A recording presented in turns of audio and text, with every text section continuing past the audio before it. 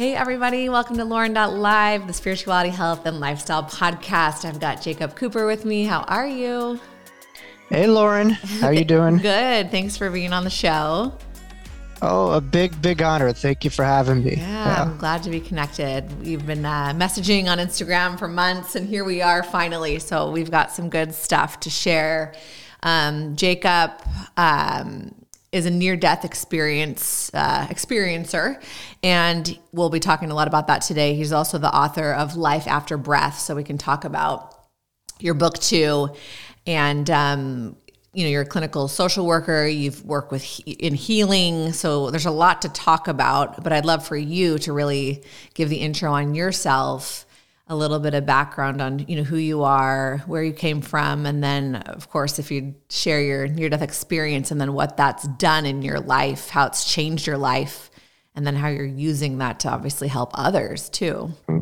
Yeah, so born and raised, on the East Coast here in New York. I come from a family of humanitarians, healers, therapists. So it's in my DNA to understand that someone else's pain is a part of our, drive for solutions, and just the interconnectedness that was kind of bestowed growing up in my family intergenerationally. But I work, full-time as a therapist in a psychiatric hospital and have my own private practice, work as a hypnotherapist, do a lot of mindfulness, past life regression therapy. But really what was a big drive of mine in getting the near-death book out and kind of getting public was a lot of my work as a therapist, which is, a lot of it is predicated on exposure, the work that I do, which means that instead of maybe, running from something, you approach it head on. And so the topic of death is outside of maybe public speaking or addition to one of the biggest fears that people have. So when it comes to exposing death, it's kind of hard because a lot of people, when they hear my speech, they're like, you can't die. And I guess you can technically, but I wouldn't recommend self-induced near-death experiences. But the gradual exposure of at least talking about it through another framework, as well as contemplating what that means, because I do believe when we're able to contemplate it, it could lead people to really look at their life through a bigger picture and to have more of a purpose just beyond the mundane day-to-day life. So it's a very important topic to process and contemplate for people. Yeah, I agree. I've had a couple guests touch on the topic too, and I think it's important for us to talk about that because we're all going to be experiencing death one day. Mm-hmm. And I think there is a lot of fear based around that in our culture. So would you mind sharing a little bit about your near-death experience and how that, I'm assuming, has helped you not fear death as much? Yeah. No, I had mine a little bit differently than you see most NDEers, where they're kind of like middle of life. They're having their life, they're working corporate jobs or media, whatever. And then all of a sudden this thing happens and they're transformed. For, me, I was basically a couple of years after I came on this planet in this body, had my near-death experience. So it's a different vantage point than others that you see, but it does happen. There are children and infant near-death experiences, but I had mine at the age of 3 as a result of whooping cough, otherwise known as pertussis, which for infants and children could be quite fatal. But I went to a park, with whooping cough, not knowing that I had this. And then I just suffocated as a result of whooping cough when I was going up on a ladder on a slide, in a playground. And after suffocation, I lost, all control of my body and all things that made me human. And I was just kind of like in this weird place where I wasn't, comfortable in my body, but I wasn't crossed over. It was just this kind of like incubational period of suffering. It was very difficult. I don't want to sugarcoat that physiological process of suffocation. But afterwards I was able to let go of my body, let go of my breath, and allow myself to embrace and open myself up to the breath of eternity, a new breath. And that's really what saved me, was just surrendering to the light, surrendering to the breath that we're all created from, and we're all forever connected to. And, once I was able to let go and surrender was when everything, really opened up, from awareness of, spirit guides that I had, soul family members, karmic ties with this, not only this lifetime, but other lifetimes that I was able to see and talk about. I was able to see endless array of angels and awareness of, it's a word that we throw out, but the word that's commonly known as God. And I just say that all that there ever is, ever was, will be, and the vantage point of that reality. But it was profound, and I think it just causes people to question how, from such a young age, that could be remembered. I'm sure there's a lot of other stuff to get into it. Right. Yeah. I was just going to ask you, do you remember it at age 3? You remember it pretty clearly? Yeah. And I think as a therapist, I could certainly speak to trauma, and how that could cause us to remember stuff, not only from this lifetime, but from other lifetimes that we carry over, that could be definitely conscious. And as kids, we're a lot more open and receptive to, information of higher awareness. But I always kind of state in my speeches on September 11th, remember what we were doing, but 9/17, 9/18, what were you doing then? Tell me the rundown. And you're not going to remember. So that, and as well as this experience, was outside of any processes of my own brain. I mean, literally my brain snapped in half due to deprivation of oxygen, and I felt that. And as the saying goes, my brain cracked in half, and that's when God and spirit came in. And that happened to me literally. I hope that's not the case for other seekers. You don't need to do that. And that, parlays to some of my other work. But I think this experience happened in the nonlinear consciousness, and that's really why I believe I'm able to remember. I don't remember much from my childhood other than these transformative experiences, and this experiences when I was outside of my own brain and really into my higher mind. Do you remember going to another place, or do you just remember having that experience and that the suffocation and all of that, and then just once you came to you began to see angels? Or do you actually remember kind of being able to peek into another realm?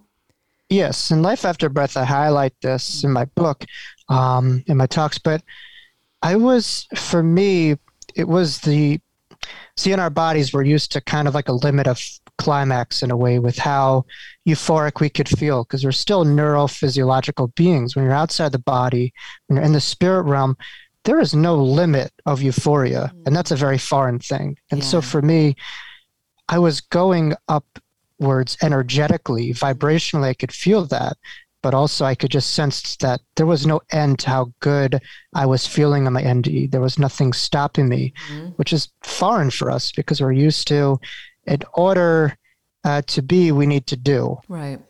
We need to do something to be something. But in the spirit realm, there's nothing to do but to just be. And that's a very comforting feeling. But I was able to connect to a beautiful, insane palace right to the right side of my head, which represents, the creative side. And I think we really get a lot of higher information by our right hemisphere of our brain. But for me, this palace was a depiction of the divine in a way. And it was beyond any colors and sounds that we see. It was so far beyond this reality that I almost had to shield myself because it was so potent and powerful.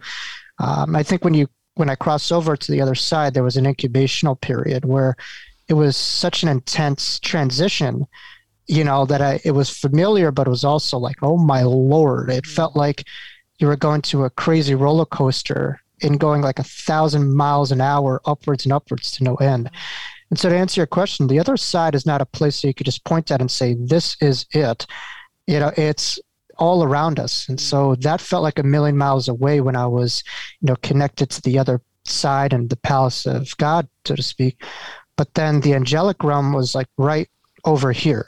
So it's not on the floor. The angels didn't touch the floor, but they were right a part of this reality. Just a couple of ticks on the dial above this. So the angels are all around us, closer. Everywhere. They were, easier to access, right? Yeah. And it just, it wasn't something telepathically that I was just experiencing. I was literally able to see my own form outside of my body, which was very responsive. And I was able to look at them like I'm looking at you. No offense, you're angelic too. But I was able to, see them literally right in front of me, but it was more real than real. It was profound. And then just a part of me was just, I remember just pinching myself, like, am I hallucinating? Is this like, what is going on? But then moments later, I was able to just remember that, these were beings that I was around, and many times in the other side, and this was home. It was profound. I was just going to say that how profound for you too, at such a young age, to be able to remember that and still talk about it to this day.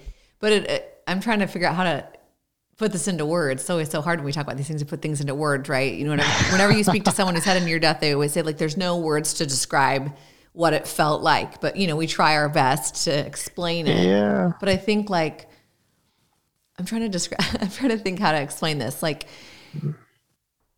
I don't know. It's almost like it is like a loss for words, but I don't know. Maybe it'll come back to me. I had the thought and then I kind of lost it, to be honest. It's just, you're 3, but it's almost like, I know what I was going to say. Like, but your soul was experiencing it, and your soul doesn't really have an age, right? Like, it's just this eternal essence and being. But, as humans, we measure an age. So it's almost like, yes, your 3-year-old self was experiencing it and you remember it as who you are now in your body. But it's almost like your soul experience remembers it. Does that make sense in a way? Yeah. And I absolutely. And you were terrific with the description. I know some of the stuff is esoteric and difficult, but it's also our biggest superpowers that we have for people to transform their lives. Words are what we have here. On the other side, there's just telepathy. Right. There's no like politician or hiding or anything like that. What you see is what you get there. Right. I guess it's transparency. It's with you forever, even though you were 3 and you're not 3 now, but it's like that experience. Yeah. I don't know. It's within you and your soul. The soul is eternal and infinite, and, memories that happen from this lifetime could take it or leave it, but we can never truly forget who we are. And I do believe that's what allows people to come listen to this kind of stuff, because, even though they might want to have a near-death experience, I think in the way they're coming to it because a part of them remembers what you're talking about. There's amnesia there, and so the amnesia is decreasing. So they remember, a part of them remembers a time when they were flying freely and they were, connected to this infinite source and infinite love. It's not foreign, and I think that's what gravitates people. If it was so foreign, no one would listen to us. That's true. But on many different levels, there's a familiarity with this subject. Yeah. And I've heard this from many different spiritual teachers and teachings. If you resonate with something, pay attention to that, because that could often be a former experience or something that you need to, remember in this life. Definitely. And I also think why people listen and why this is interesting is because going back to death, it does bring forth comfort to hear people's stories like yours, where it was a good experience. You felt comforted and, an abundance of, you always hear abundance of like light and love, when you're out of your body. That's sure reassuring for those of us who haven't experienced that yet. Right. I think what's important is to process this with the nonlinear consciousness, because when we're coming from a place of linear consciousness, it's sometimes a little bit hard because this stuff is antithetical and opposite to that. We're used to beginnings, middles, and endings. There, all is well, was well, will be well. Right. And there's timelessness that you're talking about, which is so different than our reality, which is time-based. Because our world is so just like measured with time and dates and age, and we don't really understand truly, like, it's eternal. It's hard to wrap our human brains around that. And I think I could speak to this for some people that I hear of when they're on hallucinogenics, and I'm not promoting that or whatever, but they do experience this timelessness in a way. And I don't necessarily believe the hallucinogenic does it. I think it just allows barriers to that natural state to come forward. It's not like the hallucinogenic opened up something that wasn't there. I think we're just taking away parts that divide life and fragment it, to the, untethered, unfragmented soul, know? Yeah. And I have heard that too. There's a lot of people that have had experiences on different natural or not natural drugs, or even, have a glass or 2 of wine. Again, not promoting it, but from experience, a nice gentle buzz, but you're more in the moment and you're not worried about time. Right. And that's interesting. And so I think that's some of our happiest moments. If you think back, I always feel like it's whenever I was really in the moment. And that's all really what it is, right? It is now. It is, so. Yeah. Well, that's that saying, be still and know when we're in the moment and we're able to really open ourselves up. Yeah. So that's so pivotal. But back to the 3-year-old thing, because I know, that is, I think in a way when you're talking, if people, aren't you kind of challenging their framework, you're not really adding, so much. So I think this near-death experience, I just see myself as a vessel of this. It's not mine. I think it's just a vessel of experiences for people to learn from. But in a way, at least it taught me privately and on a personal level, and many people listen to me that, we're having this human experience. This is not a human totality. This is not a totality of who we are. So at any age that we have, gender, lifetime, it's an experience, but beyond that is a timeless soul experiencing these lifetimes through these different filters, throughout lifetime in and lifetime out. And so, for myself, I was, yes, a 3-year-old chronologically, but behind that was an eternal soul, had many different lifetimes and a timeless soul, so yes, in one perspective, I was connected to this, but it wasn't to totality. It's as if you're looking at one page of a book and saying that's the whole book. Right. There's an entire encyclopedia beyond that page. And then there's a reading in that encyclopedia too. So incredible. The Observer. Yeah. I mean, gosh, could talk all about that in just one episode, right? Just right. Past lives. And if you believe in that, I do, but how that can play a role, or even just like our physical bodies, how we may hold things in with diseases or chronic, whatever struggles with anxiety or like mental illness that could be brought over from another life, right? There's so much there. It's really interesting. So although we are separate soul body, there is still an integration. So that's fascinating. The cellular memories. That's really interesting. Wow. Well, I would love, if you don't mind too, I'd like to touch on the angels. So, I mean, like when you were younger, you had experience seeing angels, or you were able to like communicate with your spirit guides, and can you still communicate? Yes, but I mean, as a kid, I'm not going to lie, that was a lot more potent. Particularly my NDE, we're still, at times when I'm able to get quiet, those do come in very strongly, or my Reiki sessions. But as a kid, I was like, a young Edgar Cayce. I would see these things regularly, but the suffocation element, didn't stop, allegorically from my near-death experience. It just kind of felt like the world outside me was all of a sudden foreign, and I couldn't breathe in the same air that people were breathing in. I just felt very foreign, and I just had, experiences that, I was having a lot of interdimensional communication. People around me weren't seeing that.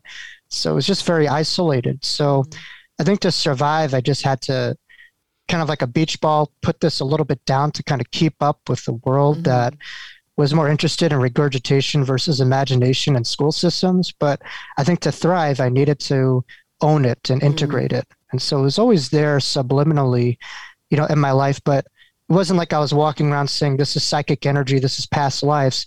If anything, it was more of like an obtrusion to the life that I was trying to live. And it was kind of like annoying, where I would constantly have these premonitions that would come true. And I'm like, can I just live? Like, leave me alone. So I kind of like related to that movie with Matt Damon in The Hereafter, where I was just kind of wanting to just, live the human part. But then eventually, no matter what, that needed to come up, that it was a part of myself that I could not ignore. Sure. And was it in a form of like voices, of just knowing? Did you see things? Like how did it come through for you? It was voices, and it was seeing, a lot too.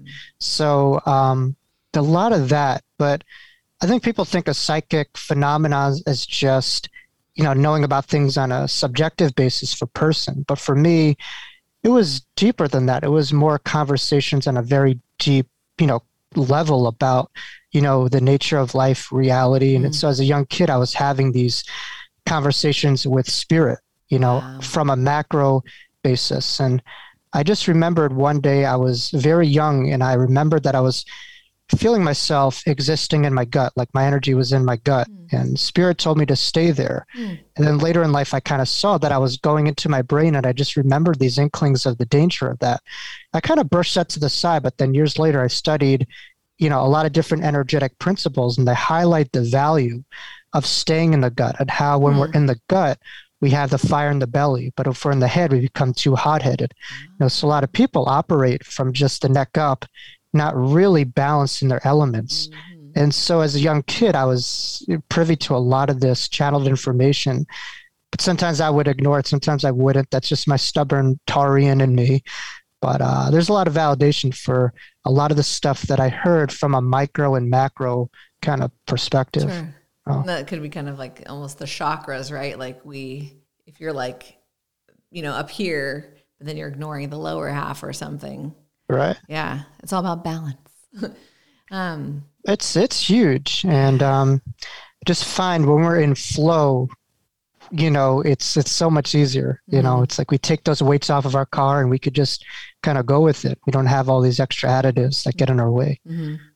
Before we move on from like the angels and some of the stuff that came through, are there any I know I don't want to give like your whole book away if you talk about this, but just for people listening, are there any little like takeaways, bigger takeaways that you did learn that you'd like to share, just that might bring comfort? It could be about anything. It doesn't just have to be about death, but just like the stuff that we just this like unknown, like we don't know about in this human form. Like what are some takeaways, I guess, that you could share? So much. In fact, I'm about finishing up my second book called The Wisdom of Jacob's Ladder, which is specifically on that exact subject matter, the different lessons and the different rungs of the ladder from here to heaven. And I don't think it's by chance. In my experience, happened on a ladder. My name is Jacob, and I had this. So there's a lot in the name. But there's so many different lessons. I think the first thing is people forget about their superpowers. They forget who they are. They forget that there's an infinite love inside of them and all around them that sometimes they forget. And I think this lifetime, kind of like The Lion King in a way, is about remembering who you are, if you're familiar with that, and just remembering not only who you are, but what's around you. The majority of clients that I see in my offices, in practices, they have a lot of self-esteem issues. Because I think their world has created their minds and not the opposite, not their minds creating their world. And so I think this practice is really about taking away all of this false sense of limited identity to really allowing yourself to explore and come back to your true essence. And so I think a lot of this is rooted in self-esteem. And someone once said to me, when you understand self-esteem, and issues of self-esteem doesn't really exist in a way because the self isn't what we think of it. And once we're able to implement this, we recognize that doubting you isn't just doubting you. It's doubting all the people here and the beyond here that, believe in you, and also the infinite creator that created you. So technically, you're not just doubting you, you're doubting an incredible infinite intelligence that created you.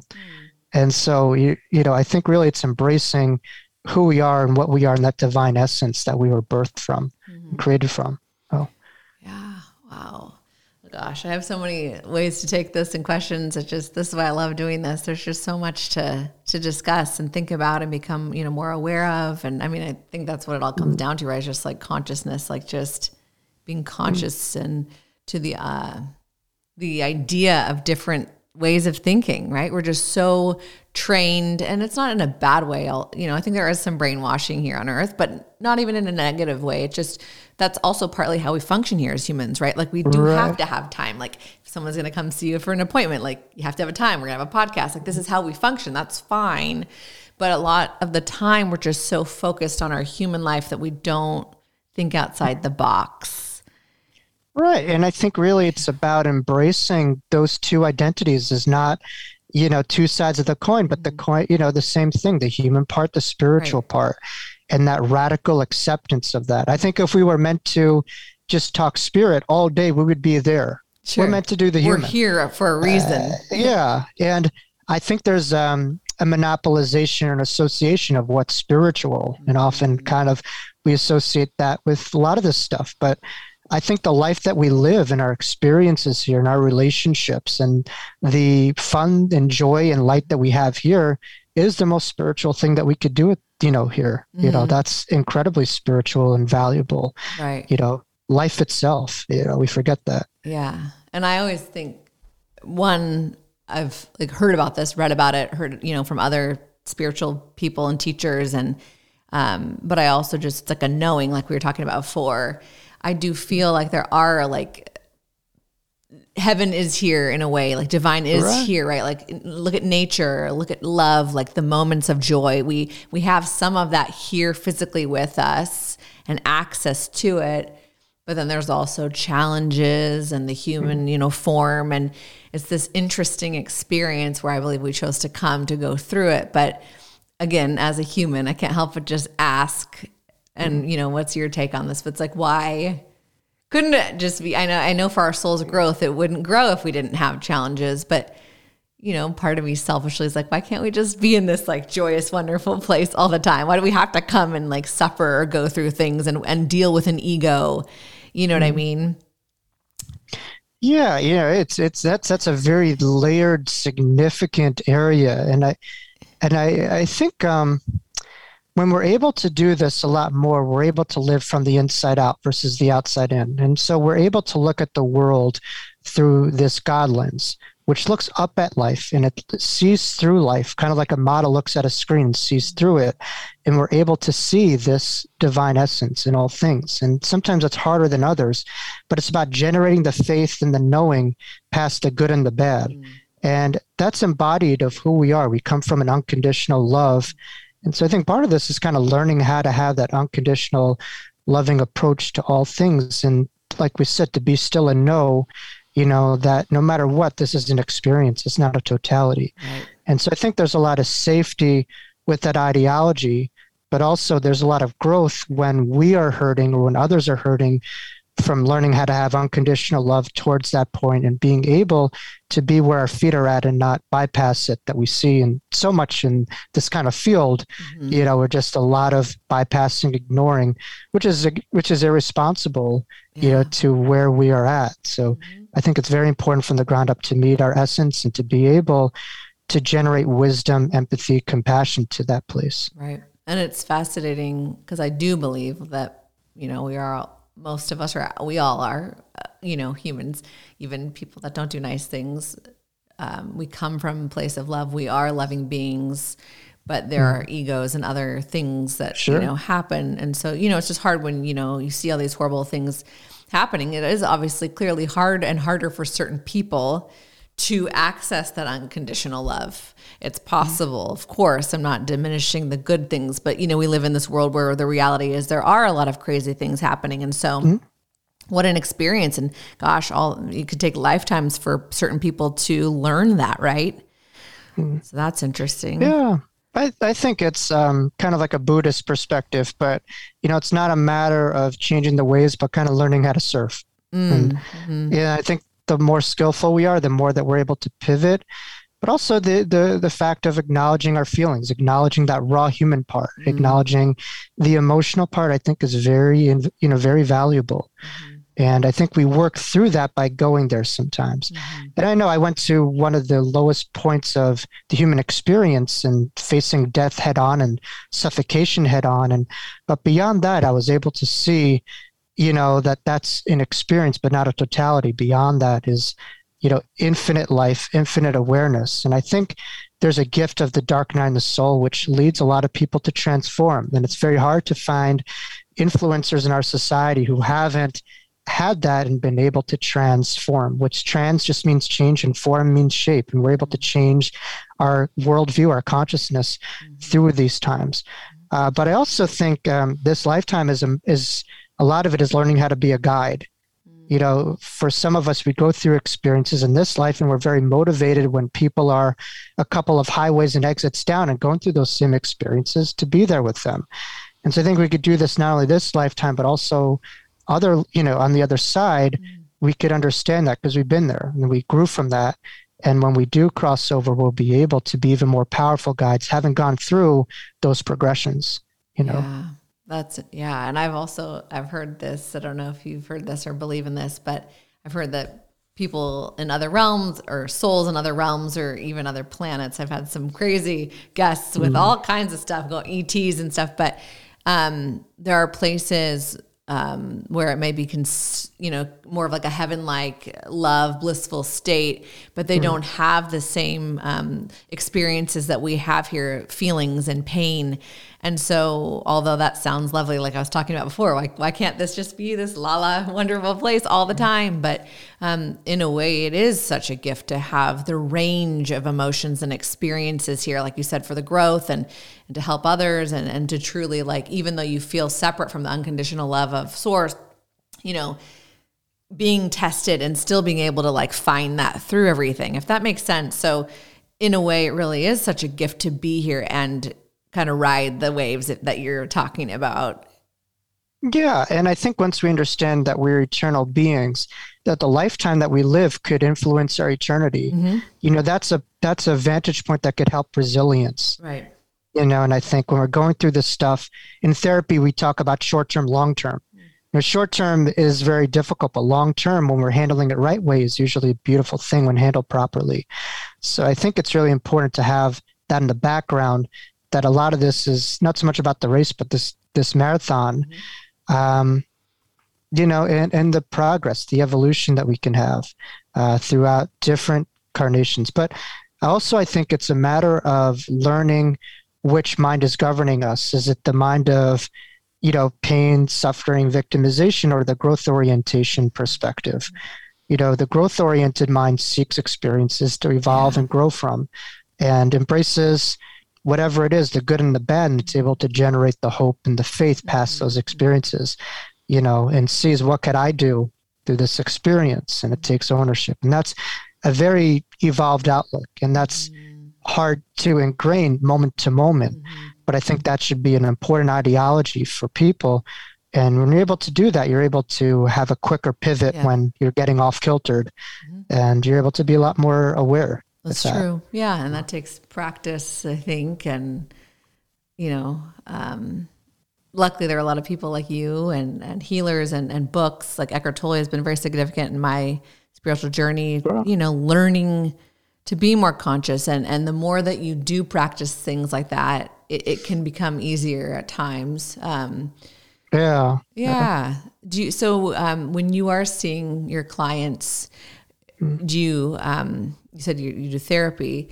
Are you doing a lot of spiritual therapy? Do you intertwine a lot of this type of stuff with your clients? Yeah, for some of my clients, we have like the big questions, big answers, things when people are getting stuff, and we explore it together, and we just try to find a different vantage point. I love the book by Wayne Dyer, There's a Spiritual Solution to Every Problem. I do believe, the question and the answer are the same kind of thing, and I do believe within questions, there's answers within those. There's solutions. It might not happen today, tomorrow. But if we're like so stuck on things and stuff like that, it's very hard for us to kind of open ourselves to channeled answers. Because I do believe the answers doesn't come from us, but comes through us. And it's a matter of when we let go, our awareness does grow.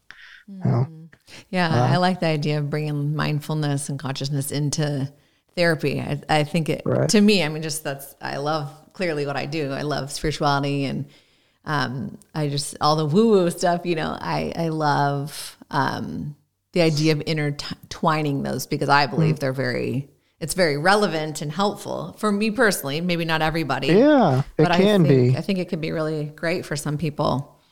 But it's such a diametric opposite position in our society, which is taught that strength is a matter of stoicism, holding things in, holding on. And letting go is kind of seen as passive or submissive, but it couldn't be more in the spirit realm. It's totally different. Where letting go is where we get our power. I think force is a matter of control, but our power is through letting go. Sure. That's when we really are at our most strong and stuff like that. And sometimes spirituality mindset can also it doesn't always mesh with the clinical. You know what I mean? The scientific way of measuring mental health. But I think more and more, it's becoming more embraced. Things like Eckhart Tolle, I think. That's just one example. There's tons of resources. 100%. In my past couple of years as a therapist already, I see such a transformation. We call it like the third wave, in therapy. But a lot of mindfulness is almost used, instead of cognitive behavioral therapy or dialectical behavioral therapy. So it's almost kind of like a term that us as therapists use as a primary practice. And as a therapist, in my practice, I've run probably 3 mindfulness groups a week, throughout the years. And I found that it's given clients so much power. It's hard to kind of face yourself, face your life, but particularly with a lot of clients that I use it, there's a lot of cumulative disadvantage and reasons to be unhappy or given, diagnosis, prognosis. This allows people to really fall in love with themselves and looking at life through a different angle. And it's very empowering. So what are some tips that you could give to people that are wanting to become more mindful in their lives? What are some things we could do?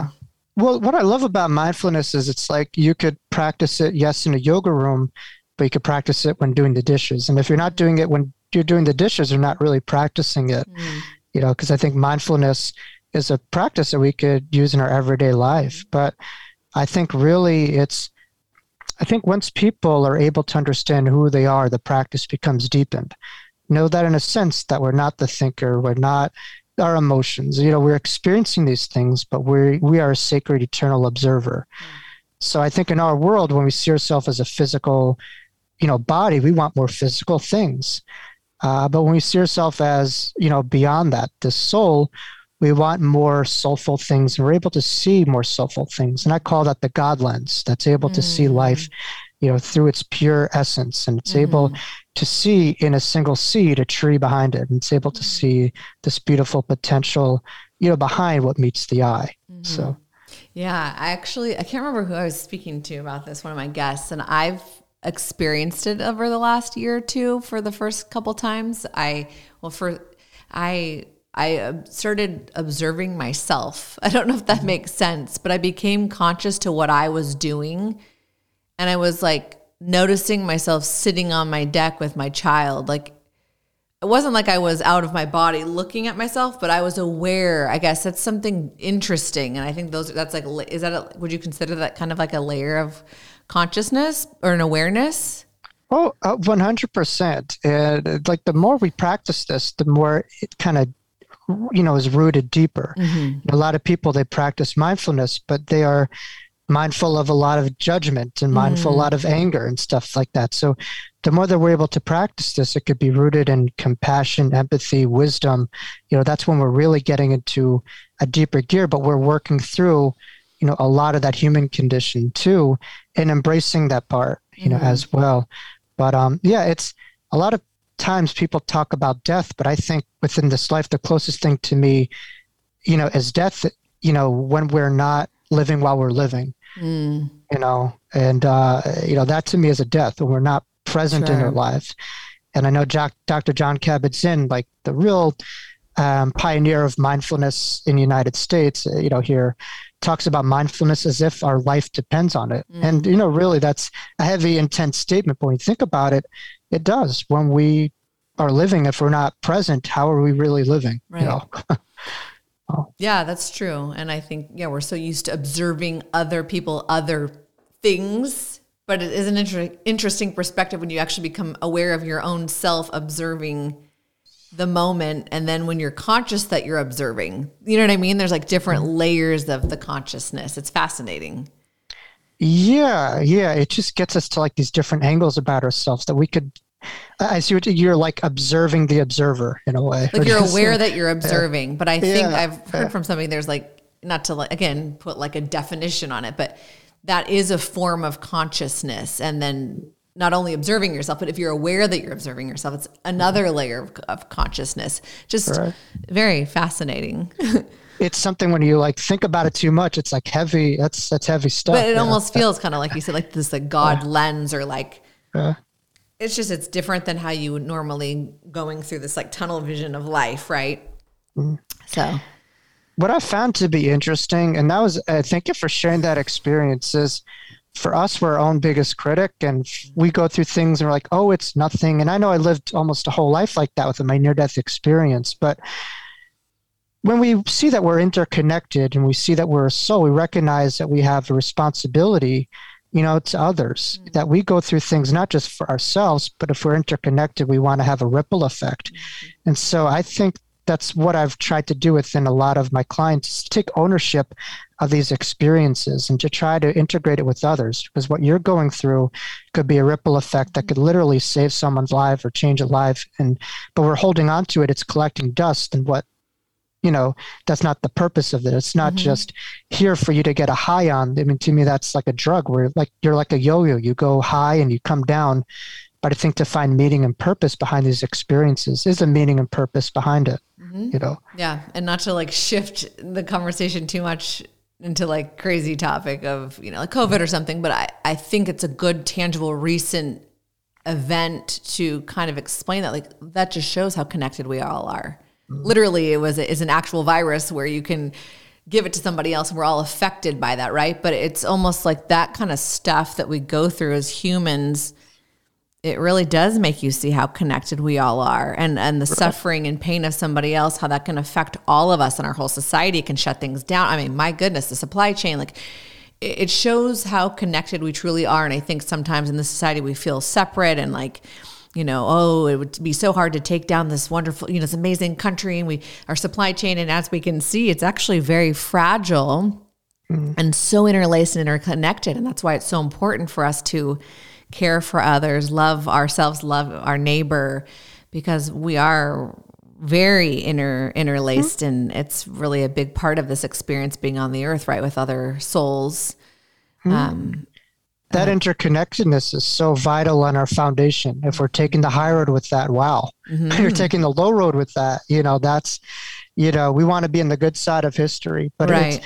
With COVID combined with the internet age technology, it's amazing how oneness is there. And it's not always felt because we're so used to seeing, right, and being shown this. And it also reminds us that someone else's pain is a part of ours. It's not just othered. Exactly. It's all connected.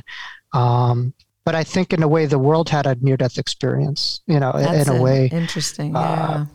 Because part of the impetus behind writing Life After Breath was so many parallels with what I had in my own small micro experience when I was seeing in the world. I think that expedited getting the book out, because I just saw in the way this upper respiratory thing and people feeling metaphorically or literally impacted with respiratory, issues. I think my hope is Life After Breath, infuse people to have another breath. It's really tap into another breath, but also, when that rug of life is being pulled, what could we do? And that's really surrendering to our true nature, surrendering to wisdom, surrendering to something greater than our own pain. And I think pain and suffering could be a doorway to metamorphosis. Definitely. And I've mentioned this a couple of times already on this podcast. For dedicated listeners, this will be a repeat, but if you're new and you haven't heard this, I just think it's fascinating. I was chatting with a gal named Tandy who was on an episode a while ago, and she was mentioning how our lungs are kind of like our grief. We hold grief in our lungs. I've heard and I that. thought that was really yeah. interesting about COVID.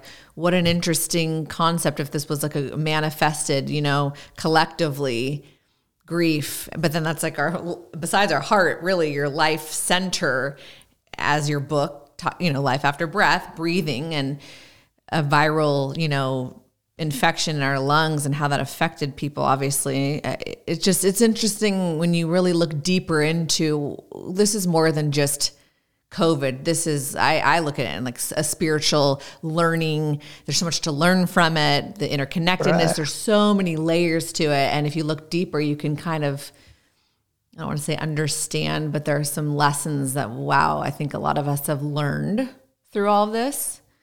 Yeah, I think within time, because I know you mentioned the grieving process. I always say it's a similar storm, but everyone's in a unique boat, impacted differently. But I think going through the human part and going through, that could open up people up to potentially allow belief and a knowing to work with, grief, And each person, literally, if you got COVID or didn't get COVID, in your experience of observing it, had different experiences, right? The virus affected people differently. It affects people's lungs differently. So we all are having our own experiences, but yet we are still connected and sharing the experience as well. Absolutely. So. And yeah, I hope on the other side of this, people could take a step back and say, wow, I've really evolved and changed. And, it wasn't through this, I would have been coasting. I mean, if you're just sunbathing, in Florida, whatever, it's nice, but you're not going to like roll your sleeves up and get to work on an inner level, in a way. And I think having this challenge as a survival and thrival kind of perspective, we needed to reframe how we looked at life itself and change. I agree. And I think a lot of us, I speak for myself at least, I definitely forced me to look at things differently. And there were some discomforts just with life kind of stopping in a lot of areas. But then a lot of really good silver linings too. Like, I mean, I started my podcast during COVID. Wow, I wouldn't have done that before. A lot of people I know released books or started things. There's a lot of really cool things that happened during that time because we were given the chance and more time and reflection, right? So there's a lot of good that came out of it as well. So it's a fascinating time to be here for sure. Yeah, it's an interesting time to be alive. Oh my gosh. In a way, I'm grateful because I think this allowed people to look at that part of themselves that they might have ignored, It forced us to.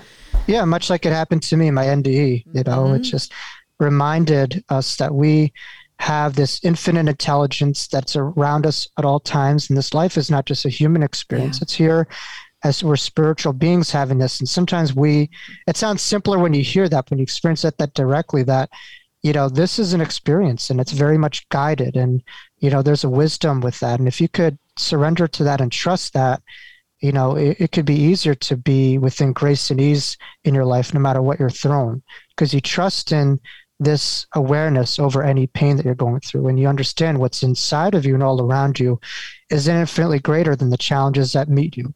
That's true. And that's, I'm a living proof of that in many ways.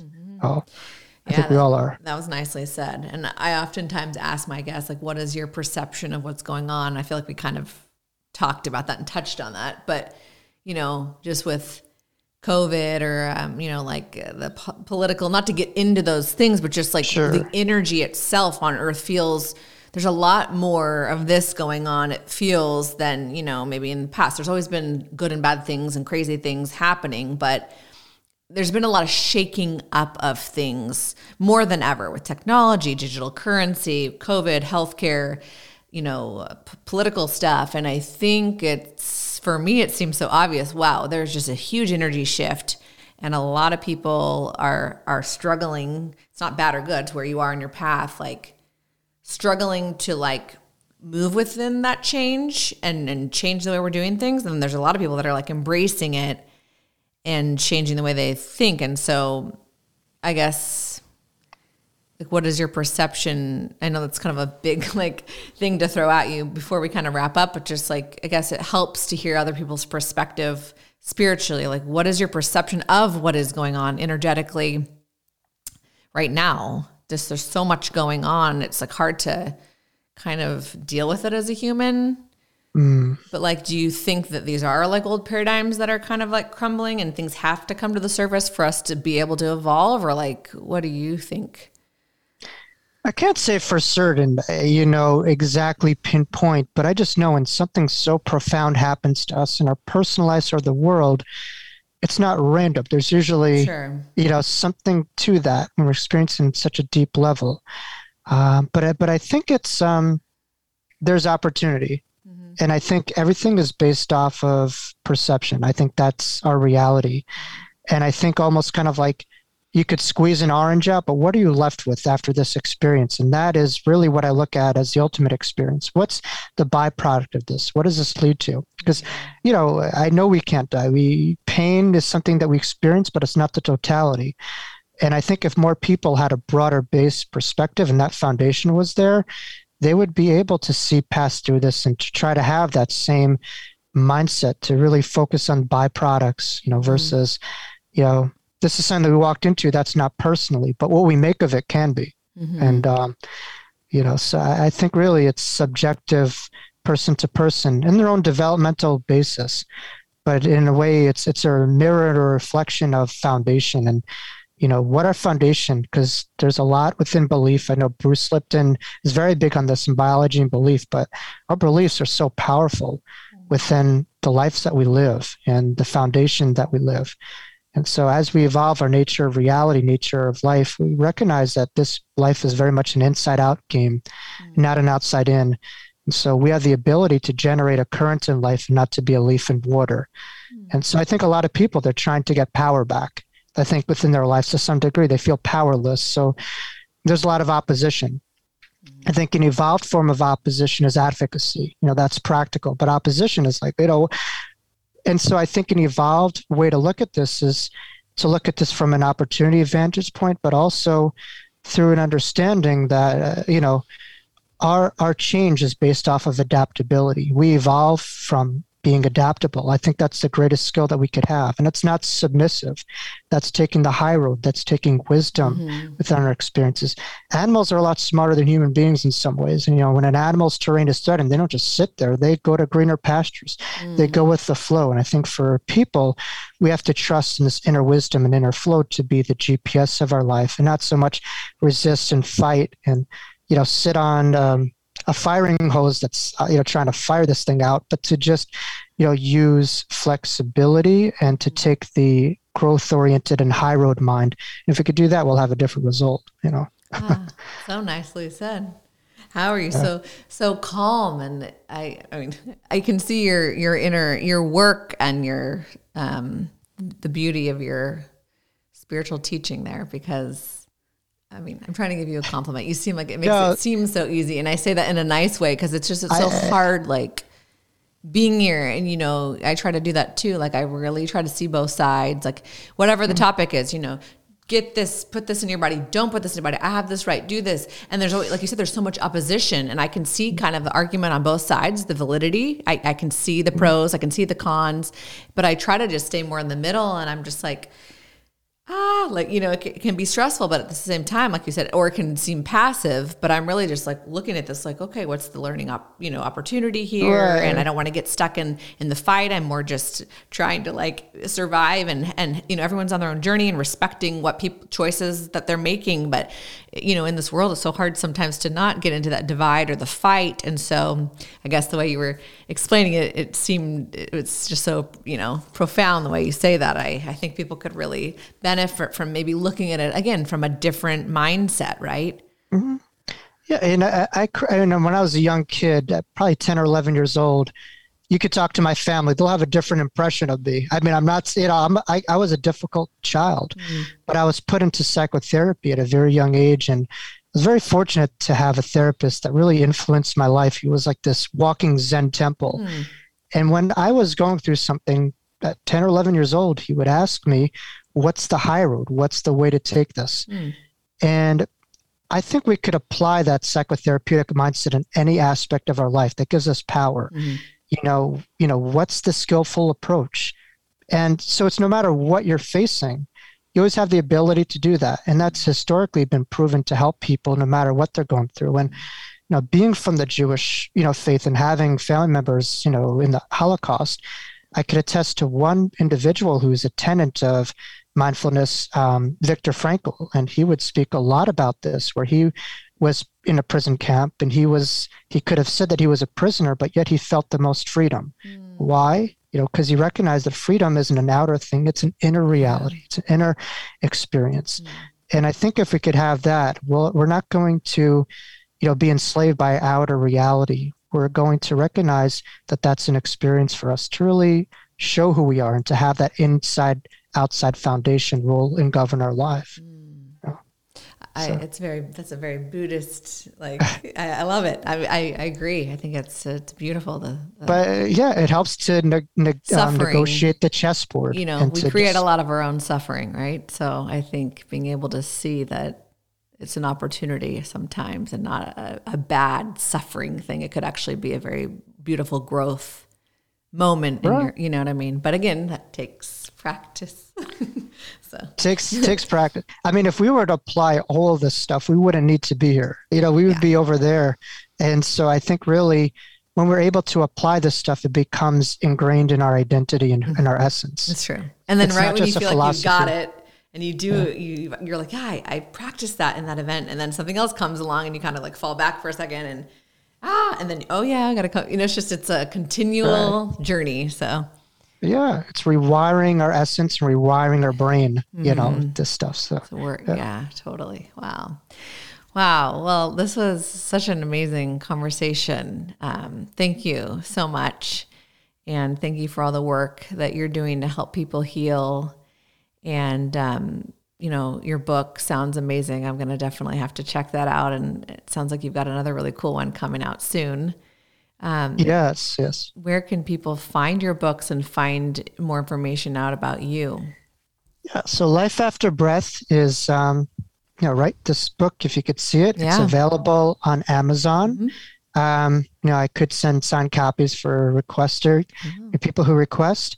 And so Amazon, it is available. And my website as well, you could check out the book. It's jacoblcooper.com. That's jacoblcooper.com for any of your questions. So, but again, Lauren, thank you for all your work. You really are impacting so many lives, and I'm so glad this pain has really allowed you to come into your purpose. Yeah, and thank you so much. That's amazing. Yeah, it's been a huge blessing. I feel very lucky because I get to talk to cool people like you and then share cool stuff. So I feel very grateful for the opportunity. Yeah. We will definitely put your website in the description notes. And do you want to share your Instagram handle by any chance? People? Yeah, I'm on Instagram as well as a Facebook page. Okay. It's Jacob Cooper LCSW. That's Jacob Cooper LCSW. And there I try to give back oxygen. Oxygen was taken from me, my near-death experience, but I use inspiration as the oxygen of our times. And each day, and I know, Lauren, I see it time to time there's messages that I have that I feel hopefully could maybe enrich someone's day, daily messages. So very cool. Do check that out. Thank you. Very nice. Thanks again for your time today. A true honor. Thank you. Yeah. Thank you, everybody, for listening. I hope you enjoyed the show, and take care. Be well. You can find me on Instagram at Real Lauren Live. Take care.